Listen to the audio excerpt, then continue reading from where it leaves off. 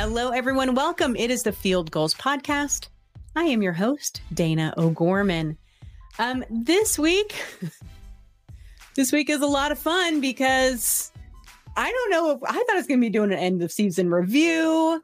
I thought that we would be looking toward the future, which we are, but we're looking to just next week, to just Saturday. And I didn't expect it, people. I'm not going to lie to you. I really thought that Seattle would be done. On my show last week, I had a special guest, Joe Fankim, on, and one of my quick fire questions to him was, Joe, are we making the playoffs? No, instantly out of his mouth. It was a fantastic weekend, and I want to talk about it with my dear friend and Field Gulls Podcast co-host, Dan Veens. Dan, thanks so much for joining me.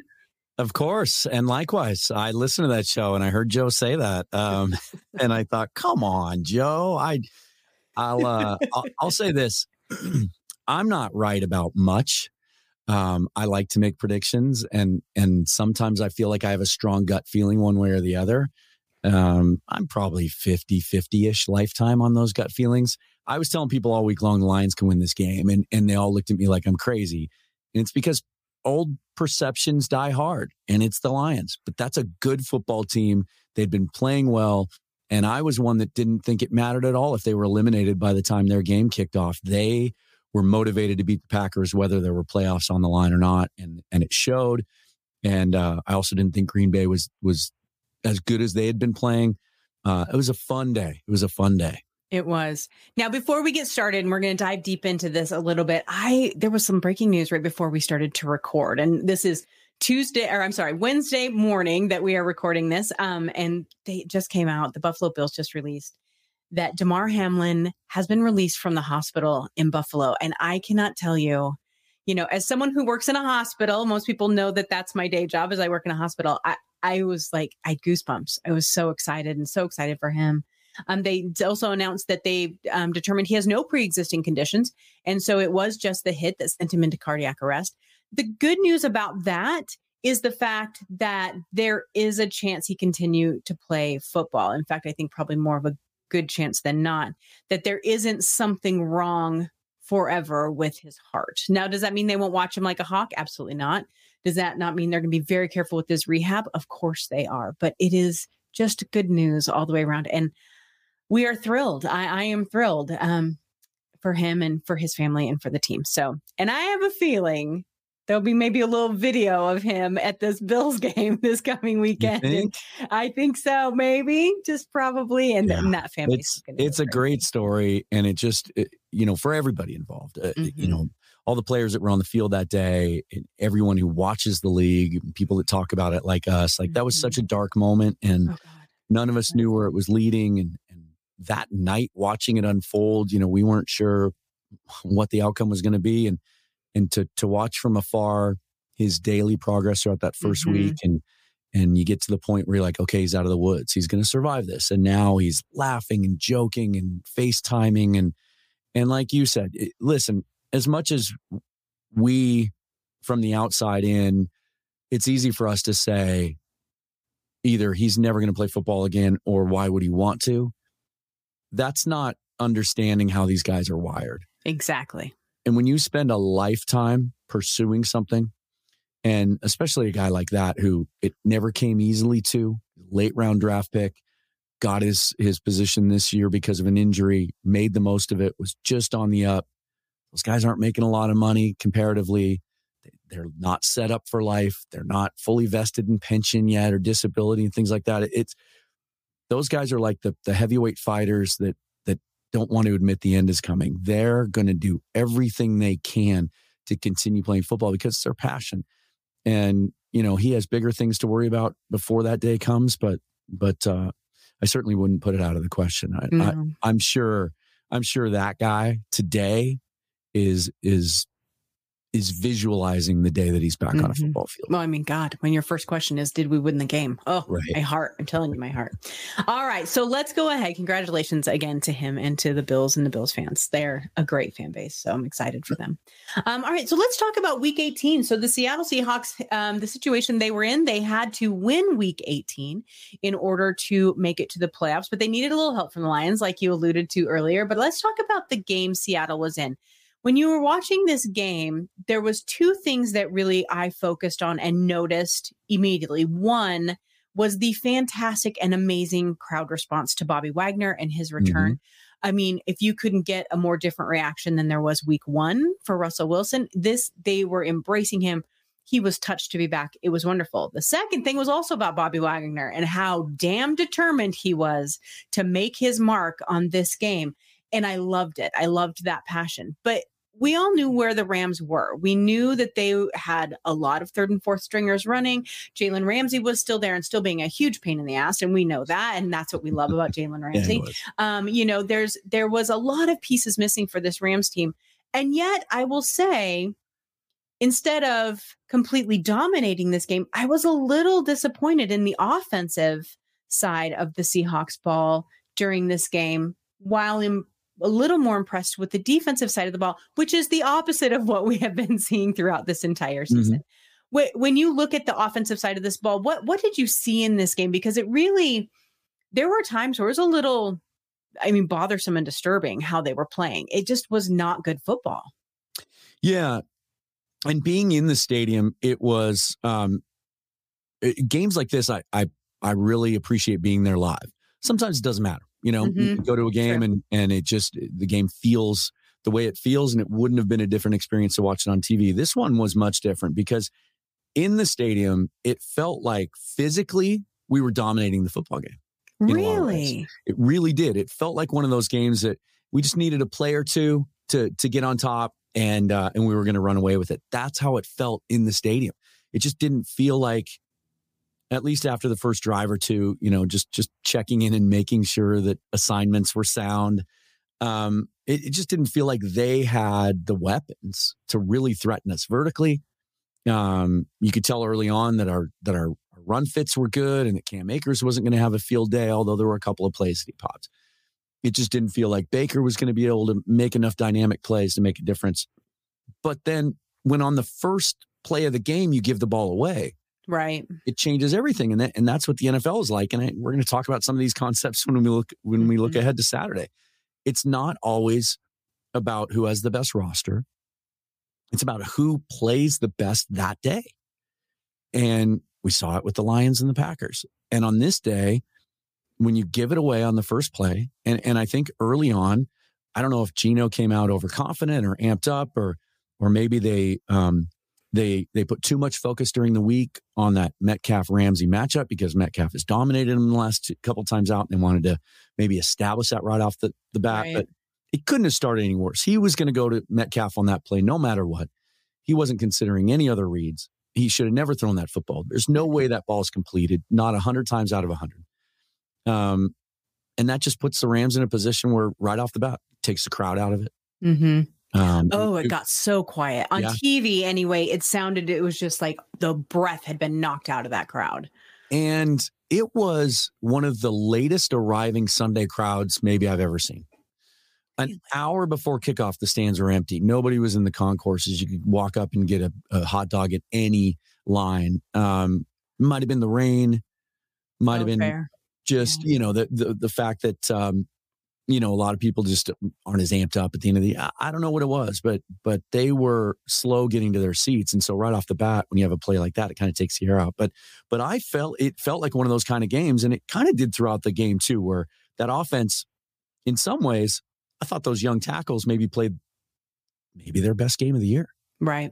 And even the interior offensive line, I thought Gabe Jackson having to go every snap because Haynes was out, maybe played his best game of the year. There were running lanes, which resulted in a 100-yard day from Kenneth Walker. It just felt like we couldn't get that one third down conversion or that one play down the field until the touchdown drive with the touchdown to Lockett kind of broke things. Not broke things open, but it was that it just goes to show you that we just needed that one drive. And it felt like that's all we needed because I just didn't think the Rams had the firepower to score. Right. It was interesting watching that on television. I think that there is, because you were saying in there, it felt like they were controlling the game on television. It's amazing to me how much the commentators can feed into where you're at with your brain. They were talking a lot about a lot of the good that Seattle was doing, but, they're only 8-8. They're only this, they're going to squeeze into the playoffs. And I think that does kind of mess like, well, maybe we don't look very good today either, sort of a thing. It's kind of interesting that you say that. And I think I'm going to go back and rewatch it now without that commentary. So it'll be. Yeah, I haven't done that yet either. Yeah, I've wanted to as well, and see if it matches up with the feeling I just described. Right, for sure. Geno, toward the end of the season, he was so hot and so good. He is still very good, people. I am tired of during that game. It was, and I got real mad on Twitter, and I don't get mad on Twitter very often, but that fan base flipped so quick between the first quarter and the second quarter. Geno was done. Do not re-sign him. Do not do this. And I'm like, oh, I get fan is short for fanatic and we overreact. And I understand that, but it was infuriating to me because it's completely illogical. And this is a division game, which is always way tougher than a regular game, which is going to feed into our playoff game too. We are going to talk about that.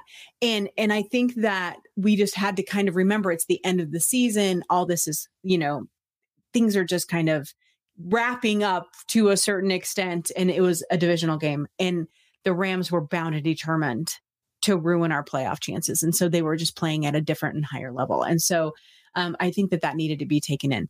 The other conversation that was happening a lot on Twitter that I wanted to ask you about was DK. There is a large part of this fan base who is really pretty fed up with DK Metcalf, which is funny to me because I think he's hilarious. I don't understand how you could cheer for Richard Sherman all those years and now not be cheering for DK Metcalf because a lot of times their attitudes are the same. But at the same time, he does get real chippy. He does get real mouthy. People say he's immature. And that he hasn't had as good of a season this year. He's a 1,000-yard receiver. We have the Seahawks have 2,000-yard receivers and a 1,000-yard rusher. That is a fantastic feat. And so I find the DK Metcalf kind of backlash a little odd to me. Where do you sit with him? I think he's one of the elite wide receivers in the league, and I think we're lucky to have him, and I think he's worth every penny that we're paying him.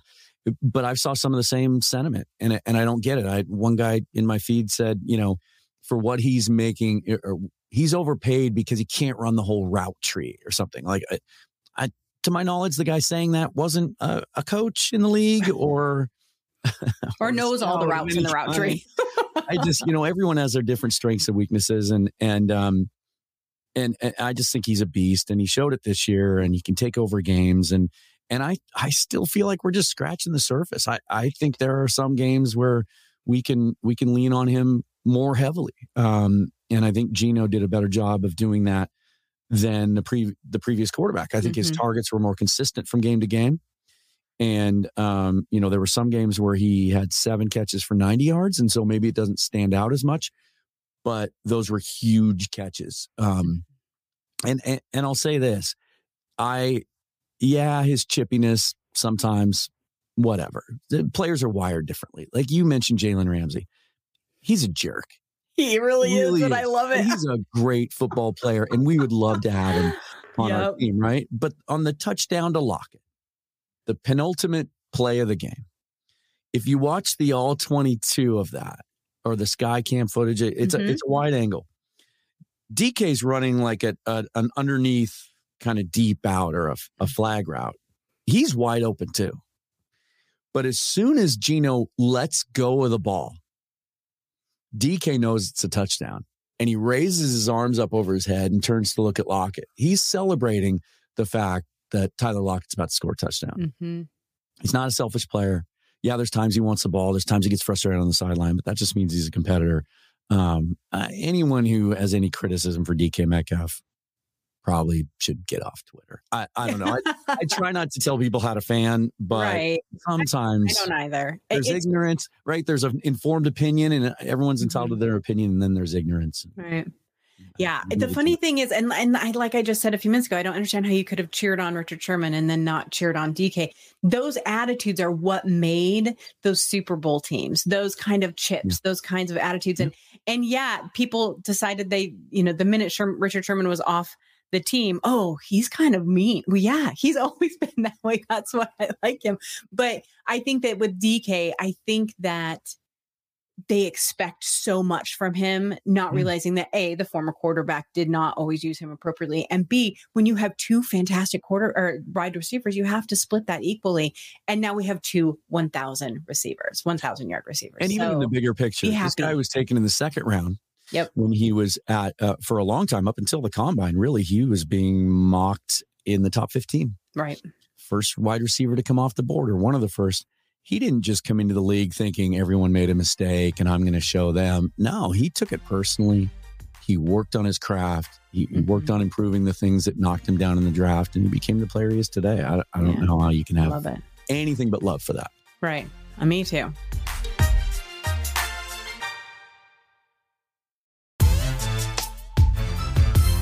Kenneth Walker, amazing this season. Also 1,000 yards for him rushing. They have really leaned on him heavily in the last few games, as the passing game really just has not gotten to where it needs to be. Again, I was looking at the stats just a little bit. And, if you look at just the last few games, the highest receiver, Tyler Lockett, 54 yards. The game before that, DJ Dallas, 55. Because he had that one fantastic run. Metcalf, 81, Lockett, 68, Goodwin, 95.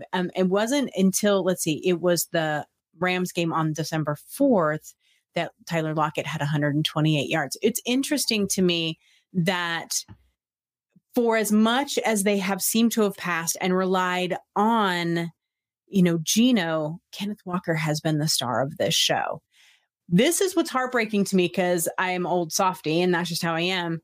Is I'm dying to know what this would have looked like with Rashad Penny on this team too. I'm dying to know what that would have looked like with the two of them together. It will kill me if they don't bring Rashad Penny back, and yet they don't need to. He'll end up a backup to Walker. And so that bothers me so much. But I think that run game would have been fascinating with both of them on there. I don't know. It's interesting, but I'm so thrilled. We talked a lot about Kenneth Walker at the beginning of the season, and we talked about him because of where he was taken in the draft. And I have told this story a million times, so I'll tell it again. When I was at the draft and I'm sitting in the media room and the Seahawks took him, everyone at the table around me erupted. They were not Seahawks people. I was sitting at the Sports Illustrated table for some reason at the very end, and they were like, that's one of the best picks in the draft. And now they were right. It's amazing, the perception around him. Yeah, and it's all well-deserved. There's been a shift too. First of all, it looks like he's fully healthy. I still think even last week there was a play that he ran to the outside, and I thought it looked like he lacked some of that home run burst. He kind of ran out of bounds, but he looked fully healthy, and he's able to make all the cuts, and he's running really hard. There was a shift in the Kansas City game. I even tweeted in the first half of that game, this kid needs to cut upfield. He needs to stop looking to bounce everything outside. And granted, some of that, sometimes there's just, you lack the symmetry, right? Things have to work together. Sometimes there aren't holes. And against Kansas City and Chris Jones and some of the guys, and it's tougher than others. But he, in that second half against Kansas City, when the running game really got going, there was a notable shift in his approach to just get upfield and go north and south. And for the Seahawks to run a little bit more from under center and a little bit more on the interior, which isn't the strength of their offensive line.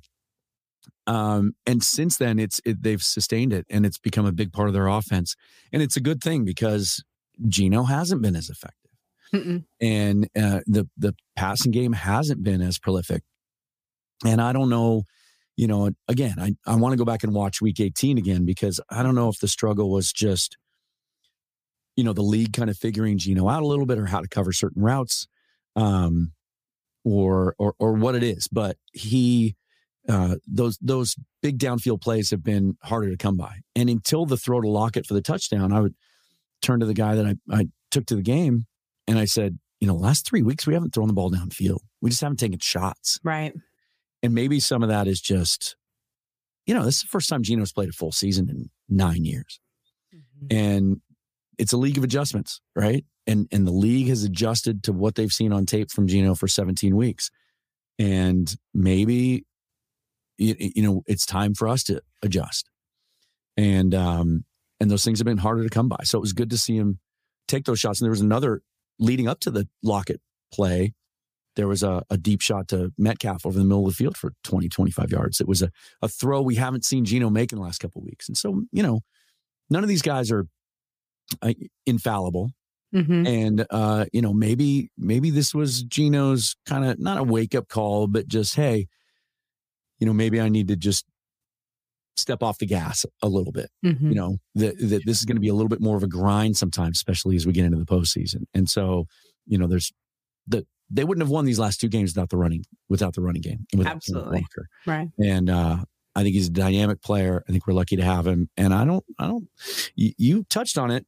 Maybe we still will see what that tandem will look like, because I do think the Seahawks will go into this offseason wanting someone as not just a backup to Kenneth Walker, but someone to work with him in a tandem as a 1A to take some of the pressure off him and just have a more dangerous running attack. I don't think that player is DJ Dallas. It could be Rashad Penny. And for a lot of reasons, it would make sense to explore bringing him back. Mm-hmm. That would make me very happy. Not going to lie. All right. We're going to talk a little bit more about this running game and the passing game when we talk about San Francisco here in just a couple of minutes. But before we do that, I want to touch on a couple things. So it was just announced today that the rookies Abe Lucas and Tariq Woolen were named to the PFF all-rookie team. So congratulations to them. They have been outstanding this entire year. And then I want to talk about Quandre Diggs for just a minute. Okay. So Quandre has gotten a lot of flack this season, right? Without question, people are like, he's not looking the same. He's not finishing tackles. There was a couple of places where he just basically looked like he stopped running. He didn't look like the Quandre Diggs that we had gotten used to seeing. And in the last handful of games, we are starting to see the Quandre Diggs we thought we had. There were people who were like, cut him mid-season. Like, it was not good. What's interesting to me, I think, and this is not an excuse. I've been accused of giving him excuses because people know I like Quandre Diggs. And if he's still going to give me my pick 6 this season, this would be the game to do it, pretty please.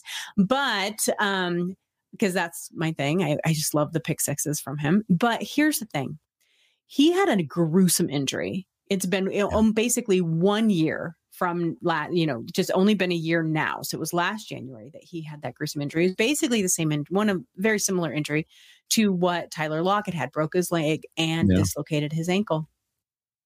Tyler Lockett was not the same person he normally was the year after that injury either. It took him a full year, if not a little bit longer, to really get back in the groove of that. And it's interesting is that was easily said about him. People are like, well, don't forget, he's coming back from that leg injury. I didn't see people saying the same thing about Quandre Diggs, but I think that had a lot to do with it, because if you watch him progress through the season, he was getting better. And now 1 year out, he's starting to look like himself again. Yeah. I really like what Quandre brings to the team. I think the teammates really like him. I'm just excited to see if he even gets even better in this next week. Yeah, I think you make a great point. I don't think it's a coincidence he's playing better lately. And I saw some numbers this morning. Gosh, I think he's one of the top graded safeties. The top graded safety in the last 3 games. Yeah. And in the last 3 games, number one. And his pass coverage numbers are outstanding. And he seems to be throwing his body around a little bit more in the run game. And I will say this, though. Gosh dang it, Quandre. It was one thing to do what he did against the Jets, but that pick that he had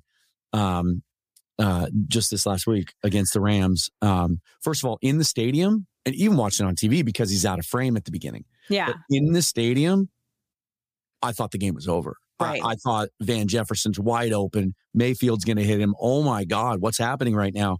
The ground he made up to make that play is the type of play we'd become accustomed to seeing, but we hadn't seen. Right. The first half of the season. But gosh dang it. And I've watched it 10 times on replay and it hasn't changed my opinion. If he tucks that ball and cuts up field, he might get 10 or 20 more yards at a time when we needed a field goal to tie it. I think it was before the tying drive. I believe so. But he sticks the ball out and points at the sideline, looking back over his shoulder, which takes away his momentum and just runs out of. I would like for him to put that stuff to bed. Yeah. It's one thing. He handled that interception as if it was a game clinching interception, in which case do whatever you want to do.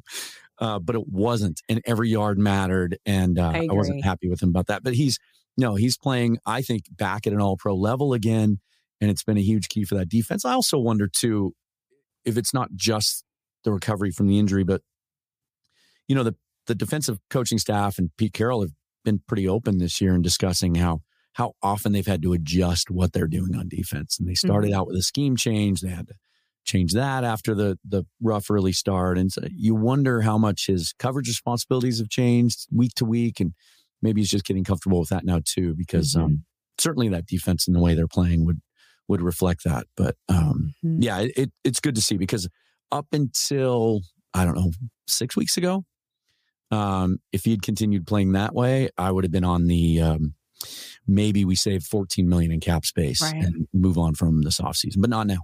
Yeah. Yes. When he carried the ball out of bounds and pointed it at Bobby Wagner, and he did point it right at Bobby Wagner, people were like, it's disrespectful. I'm like, they're like the closest of friends. It was just boys playing ball, which in the game we did not need. And yet at the same time, it made me laugh because I knew what he was doing. But it's like, okay, boys, no, we need to focus. This isn't about that. So yeah, I get it. So interesting dilemma, I think, now is what Seattle is in. So you have Ryan Neal, who there's a chance he'll be back this week to play against San Francisco. You have Jamal Adams and you have Quandre Diggs.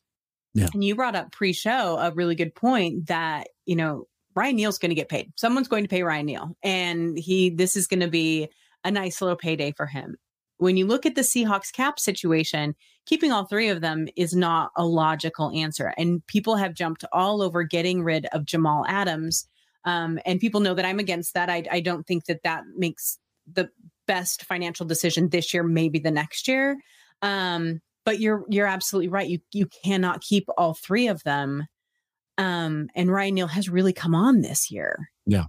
And last year too, he's become the safety net. He's become the bailout guy the last 2 years. And it doesn't matter if it's free safety or strong safety. He can play either. He can be the nickel guy. He's really versatile. He's a good tackler. He's good in the run game and in coverage.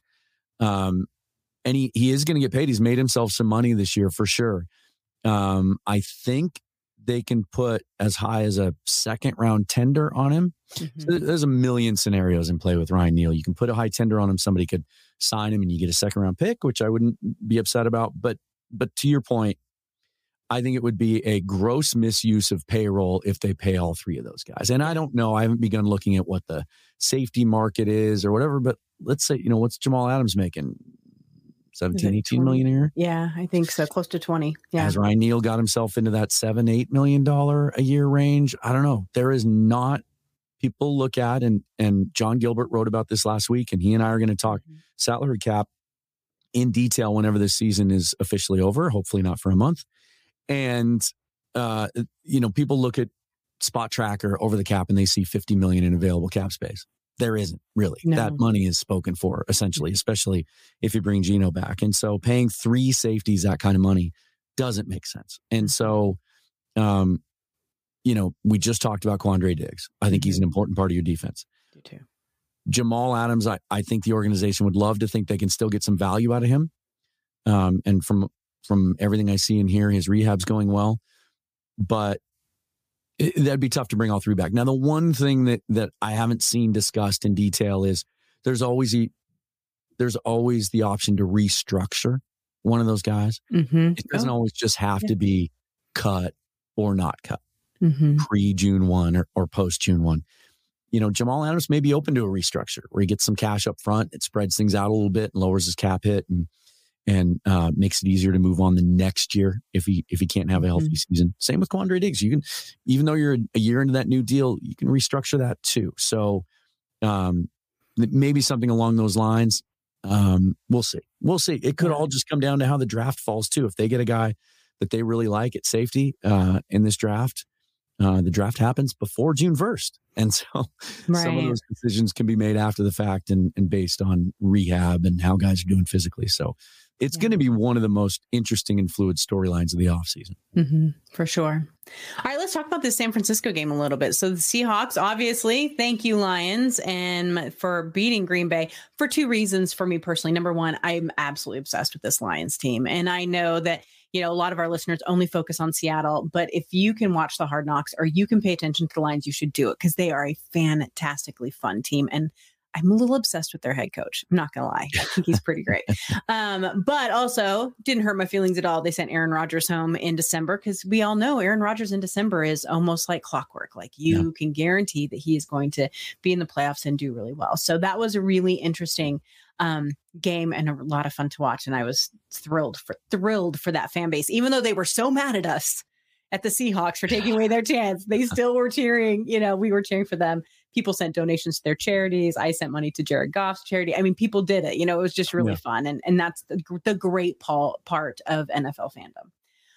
But what that does is turn around and let Seattle go play San Francisco for a third time this year. My son was sending me texts and he's like, the Lions are going to win. I'm like, yay, San Francisco, because it's like, why of all things do we have to play San Francisco again? Do you think having to go back in, playing this team that has been so good and beaten us twice already this year, is that a good thing or a bad thing with the familiarity aspect of it? First of all, going back to the initial point you made when you started this show, we're playing with house money now. Amen. Yep. Nobody expected this to happen. None of us, even the most optimistic of us. And you and I were, on different, I think we both thought they were going to do a little bit better in the win-loss column. I only had them at 4 wins, Dan. 4 wins. But there were, you've seen all the videos now, and that Seahawks actually produced one and put it out. All the experts saying they were going to go 0-17, have the first pick in the draft. You had them at 4 wins. I thought they'd figure out a way to win 7. But nobody expected playoffs, and not just playoffs, but 9-8. And there's 3 wins that we left on the table throughout the season, and a roster that looks in much better shape than any of us thought going into next year. So this is house money. And if they play that way, then it doesn't matter who they're playing. And I think the way Pete Carroll's wired and the way this team is wired and as in sync as he is with this roster, and these guys all believe in what they're doing, I almost think it's better to just play the best week 1. Just throw away any idea that we might be better than this team. If they'd gone to play the Vikings, even with their gaudy record, you could make it, gosh, they look vulnerable, or the Bucs. Hey, and second shot at the Bucs, and they really haven't played that great. No, let's play the Niners. And I think this is the kind of stuff that Carroll thrives on. And if they take that underdog mentality, and if they because I thought they played tight, we just talked about that. I thought they came out playing tight against the Rams for whatever reason. They look loose in practice. They look loose in the videos that you're seeing of them in the locker room and in the weight room and everything this week. If they play that way, and obviously if they have a good plan, if they show the 49ers something they haven't shown them yet, they haven't run the ball effectively in either of those games. And we talked about how they're doing that now. And if they can continue doing that, if that offensive line comes to play and Geno takes care of the football, it's the NFL. And I touched on it earlier. It's about how well you play that day. Mm-hmm. And the other side of it is, as good as the 49ers are, as great as that defense is, and as good as Brock Purdy has been as a fit for what Kyle Shanahan likes to do on offense, Brock Purdy is playing in his first playoff game ever. The sample size has gotten larger now. There's more film. He's more of a known than he was when the Seahawks played him the first time. They caught us off guard with some things in that game. But when you throw out the first quarter of that game here at Lumen Field on December 15th, the Seahawks played him straight up. They did. They played well. I think that the stat is that they held him to the least a number of points of any of this last streak that they've had, the Seattle. Yeah. And they've been rolling. With a questionable defense. Yeah, it's all the pressure is on the 49ers. And that might mean nothing. If they just come out and let their talent play and they execute, maybe the Seahawks beat them. If they play them 10 times, they beat them once, maybe twice. Mm-hmm. I'm not a betting guy. I wouldn't put money on the Seahawks in this game.